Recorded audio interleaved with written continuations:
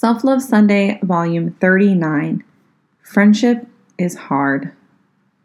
I am such a high-functioning person, I don't always stop to feel things. I have also been through so much horror in my life that feeling things sometimes has to be forced on me. Part of the reason why I love emotional TV shows because otherwise I feel like I get emotionally constipated. Anyhow, last week I burst into tears and it surprised me. I had gone to an event to celebrate a dear friend of mine. She has been making big strides in her business, and when faced with uncertainty or needing answers, she's been calling me.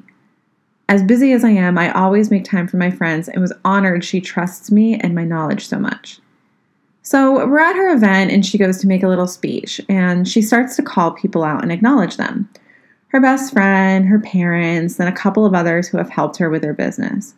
A little bit of anxiety begins to grow in my stomach, as it always does when I am spoken to in a group setting. And then, just like that, without mentioning me, she moved on.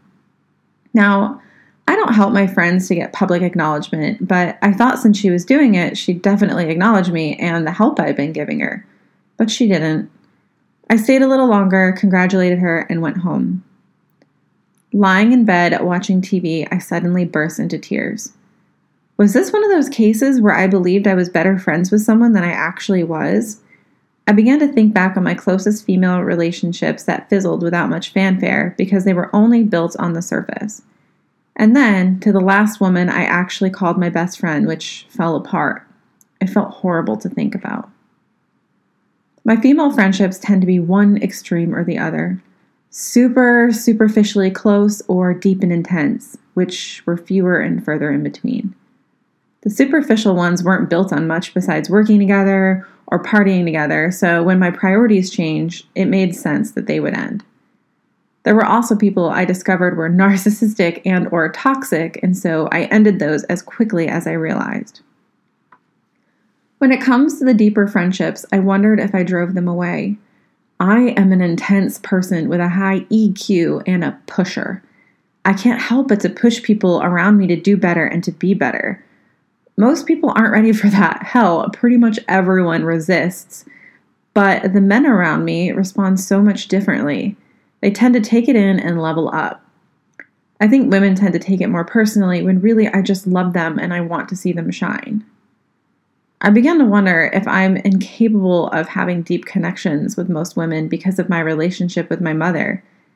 In fact, I am almost positive that's the case. Something I definitely feel like I now need to explore. It also doesn't help in the friendship department when you are a business owner and work all the time. All this stemmed from a friend not mentioning me during a 3-minute non-speech.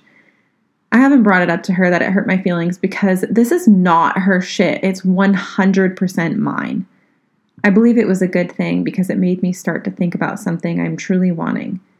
Deep, true, emotionally equal friendships with women. Needless to say, I'll be unpacking this soon with my therapist.